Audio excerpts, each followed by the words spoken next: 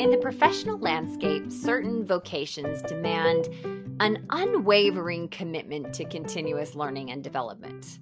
Lawyers, physicians, and certified public accountants are held to a rigorous standard of regularly updating their knowledge and skills, ensuring that they remain at the forefront of their respective fields.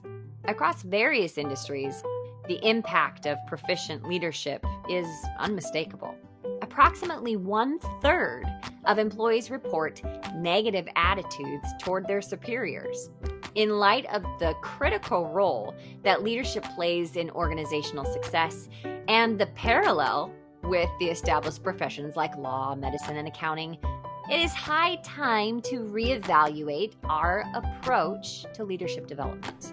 There needs to be a paradigm shift, one that treats leadership as a true profession, demanding continuous education and refinement of skills.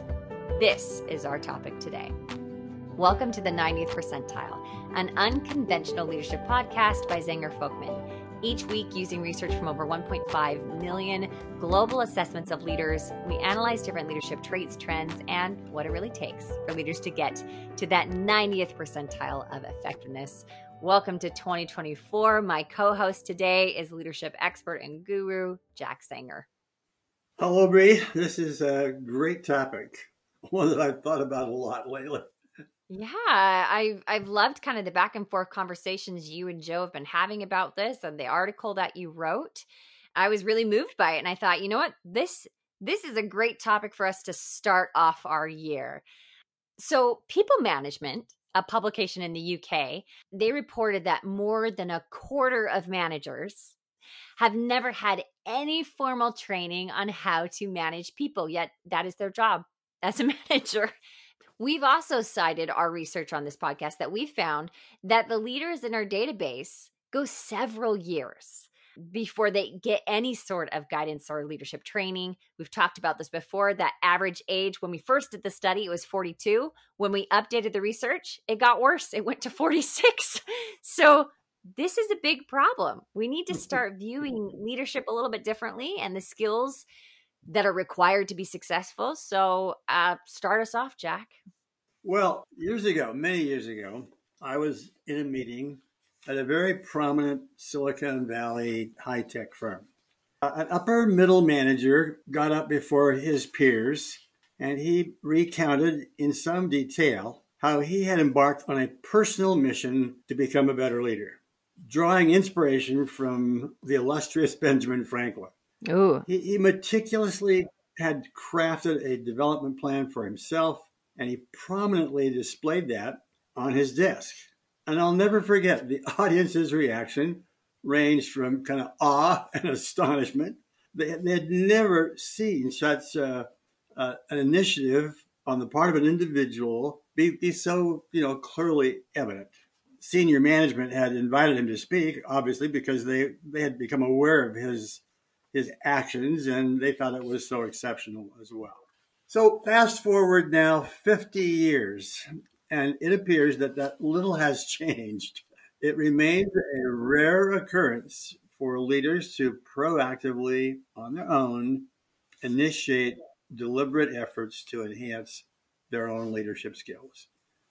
Many leaders prefer to stay informed through, passive means, such as reading books and articles or listening to podcasts, but very few undertake a committed journey of continual improvement throughout their careers.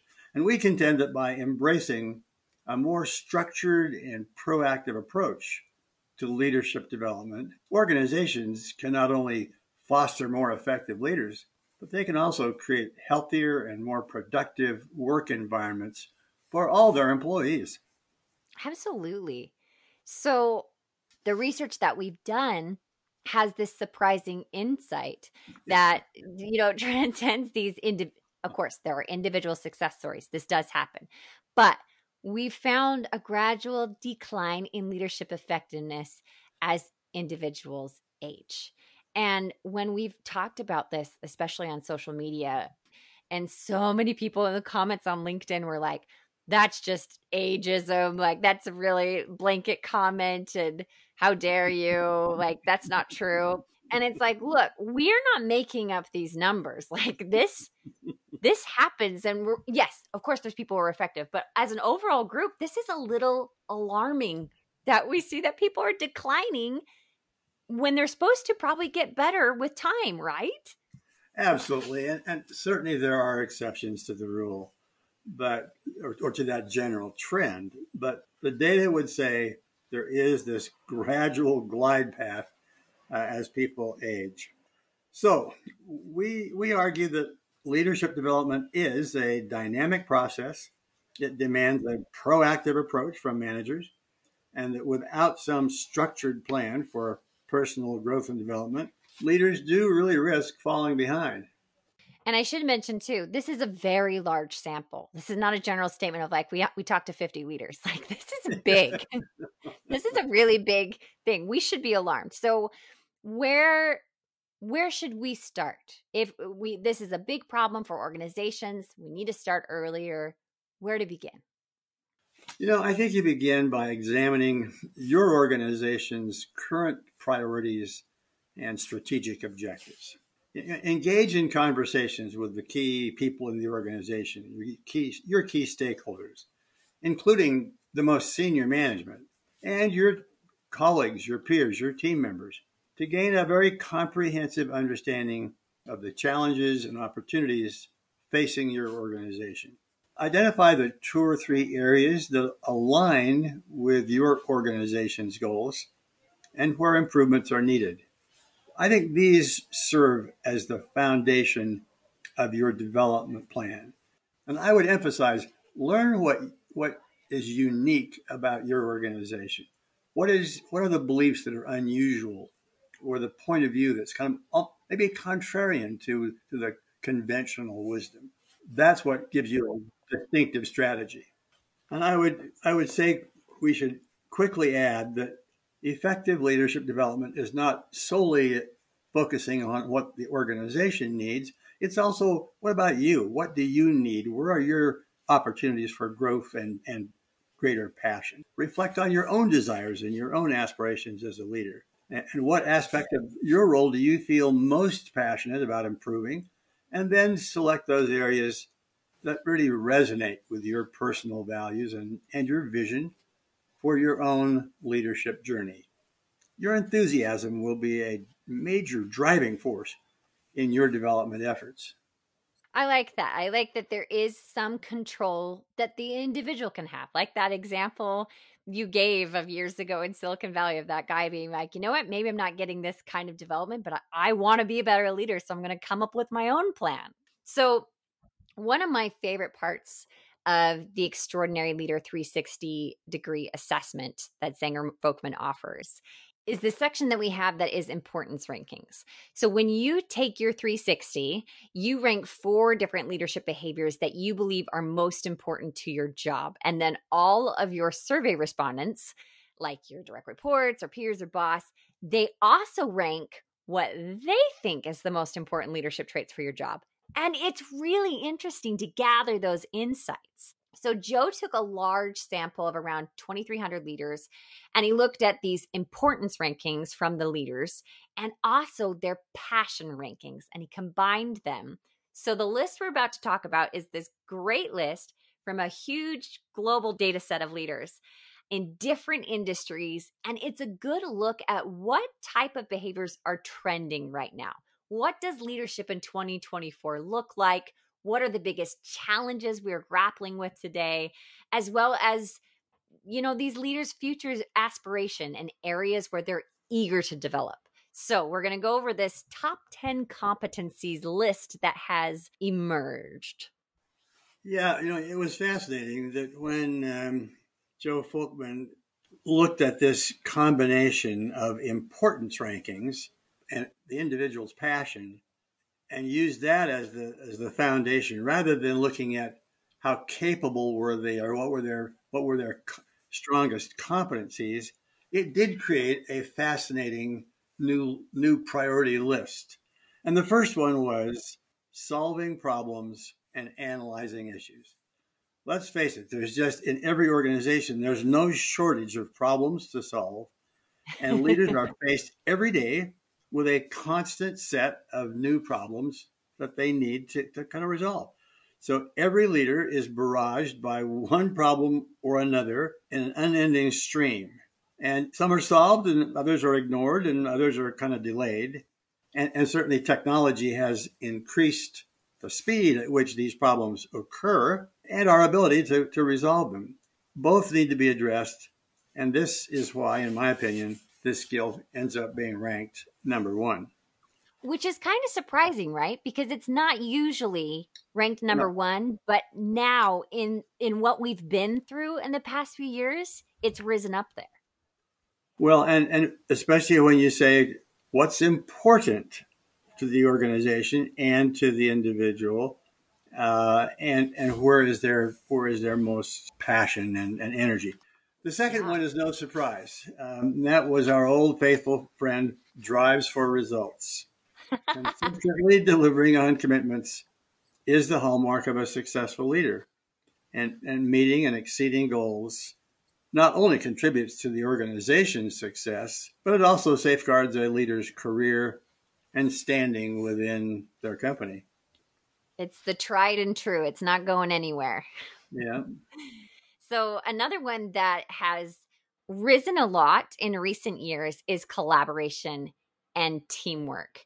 We seem to have shifted a little bit from this individualistic mindset to one that promotes more teamwork within organizations. It's not just this individual success, it's the team, right? We've adopted this language and mindset. And what's amazing is that one of the lowest scored areas in our recent 360 assessment was resolves conflict within the work group. Lowest scored.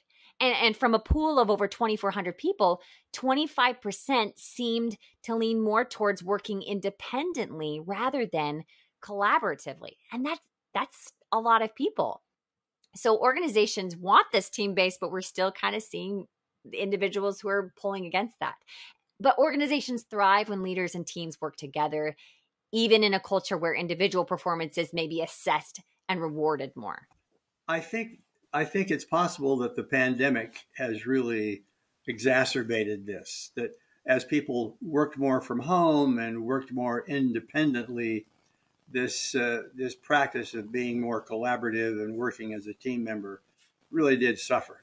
Yes. And the next one, which is usually always in the number one spot, but for this list, it's actually number four, which is very kind of surprising and interesting. And it is our tried and true inspires and motivates others to high performance.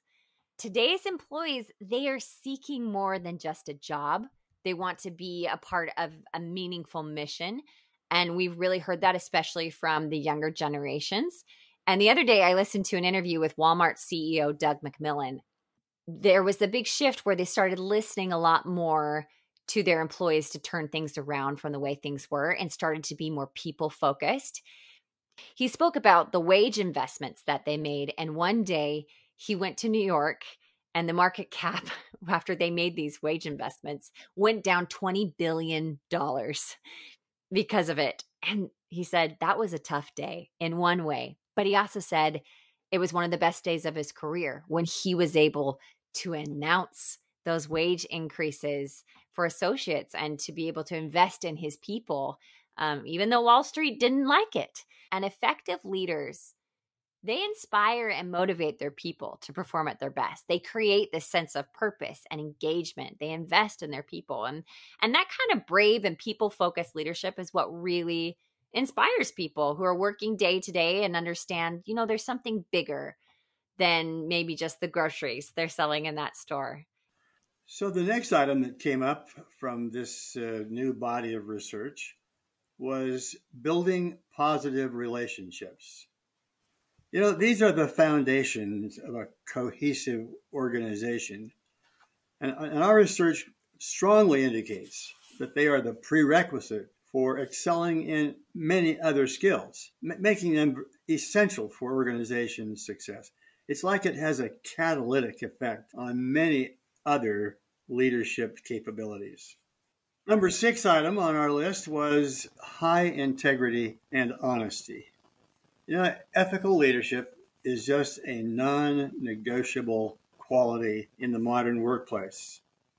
Fairness, equity, inclusion, these are paramount, and leaders are expected to set the example by following the rules and promoting an ethical culture. The number 7 item on our list was develops strategic perspective. Strategic thinking is not just limited to the top executives. Every leader should understand and contribute to the organization's strategy. And then aligning organizational goals with the individual's goals is crucial at all levels. What's truly unique about your organization? What is it that it believes that is really unusual? As I said earlier, even contrarian to what other people kind of think about. Focusing attention to that is the real key. The number 8 quality. And Jack, what I think is interesting about the fact that strategic perspective is on this list for importance and passion. Like people have passion around sharing their ideas and kind of looking outside of the box and seeing what kind of difference that they can bring to their organization. Number 8 is develops others. I love that it is on this list. That they want it, they need it. They want to have a career, not just a job. So leaders who invest in the growth and development of their team members are not only personally rewarded, but also they're contributing to the organization's productivity and success. And recognizing your career aspirations and providing support is a hallmark of really great leadership. And it bonds people together when you know that your boss is looking out for you, they care for you, and they want you to get better. Number 9 is communicating powerfully. Effective communication is a skill that we've talked about. This skill can be improved with minimal effort. Like, do it because it doesn't take much to do. And I was reading a great HBR article the other day from a team effectiveness advisor. Her name is Leanne Davey. And she said, and this is why it stuck out to me. She said, teams have kind of become lazy. Sometimes they do. And they fall into these communication patterns with each other that dilute connection over time. So she gave 3 questions to consider if you think maybe my team is kind of fallen victim to this with communication. So first question to ask, can you reset your communication channels? Meaning, are you defaulting to the wrong modes of communication? And she gave an example like, okay, you're using Zoom for information sharing and email for debates. That might be a little bit counterproductive to do the email debates, and it creates a lot of emails, which people already have too many, right? Maybe we should switch those around. There are richer communication methods for novel content and contentious discussions. The second question, what warrants synchronous communication? I don't know if you felt this, Jack, but the amount of meetings has doubled since the pandemic for a lot of people. So it's crucial to identify which types of information can be shared asynchronously. And the last question that you can ask your team is, how could you implement blackout periods? So beyond meetings, we get all these influx of emails, and that can be overwhelming. My husband comes home and he's like, I'm only 250 emails behind today. And that's just demoralizing, right?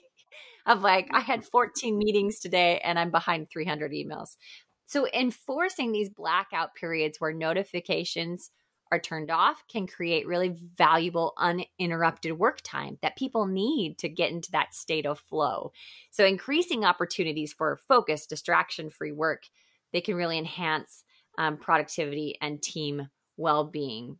And I love that kind of blackout, because the problem is if someone's on vacation, and I've been guilty of this, of telling people in the email, don't look at this. I know you're on vacation, but I just need to get this off my chest, so I'm sending it to you. But please don't read it. But like the temptation is there. They might read it. Right. So I love those suggestions, because sometimes we think of, I want to be a better communicator, meaning I need to communicate more. And this really opened my eyes of, maybe I need to communicate less. And I need to find different ways of communicating to my people that makes it better. Yes, and the final item on this list was making decisions. In our very data-rich environment, leaders need to strike this balance between making decisions promptly and making them wisely and accurately. Hesitation and rush decisions based on incomplete data can have detrimental effect on both the individual and on the organization. And leaders who focus on developing these skills will be better equipped to navigate the challenges and the opportunities of our contemporary world. In summary, leadership should be treated again as a genuine profession, demanding ongoing education and skill requirement, just like the law or accounting or medicine. And so we need to keep updated in that endeavor. Consider just the transformative power that effective leadership has in organizations. It elevates them to new heights. It fosters innovation. It inspires teams. It helps to, shape thriving work environments. And yet, there's a shadow side, a pervasive narrative of discontent among employees subjected to poor leadership. So, again, the top leadership companies revealed in this latest research provide a good roadmap for personal growth. Leaders who align their goals with these competencies will not only enhance their personal effectiveness, but also contribute to a healthier work environment. So, it's time for leaders to commit to continuous development, raising the bar for leadership excellence and creating better organizations and workplaces worldwide. If you're wanting to talk about your leadership goals and plans for 2024, you can always contact us at info@zengerfolkman.com. The 90th Percentile, an unconventional leadership podcast, was produced by Zenger Folkman. At Zenger Folkman, we're passionate about empowering leaders and driving organizational success through our innovative leadership development programs, assessments, and coaching products. If you're eager to explore customized leadership training for your organization, feel free to reach out to us at info@zengerfolkman.com or simply click the link in our episode notes for more information. There, you'll also find the links to all the research featured in this episode. Your support has fueled our growth over these past few years, and we're thankful for your recommendations to all of your friends and coworkers. If you haven't yet, a positive review would mean the world to us. You can connect with us on our LinkedIn podcast page or suggest topics to us via info@zfco.com. Thanks again for listening to the 90th Percentile.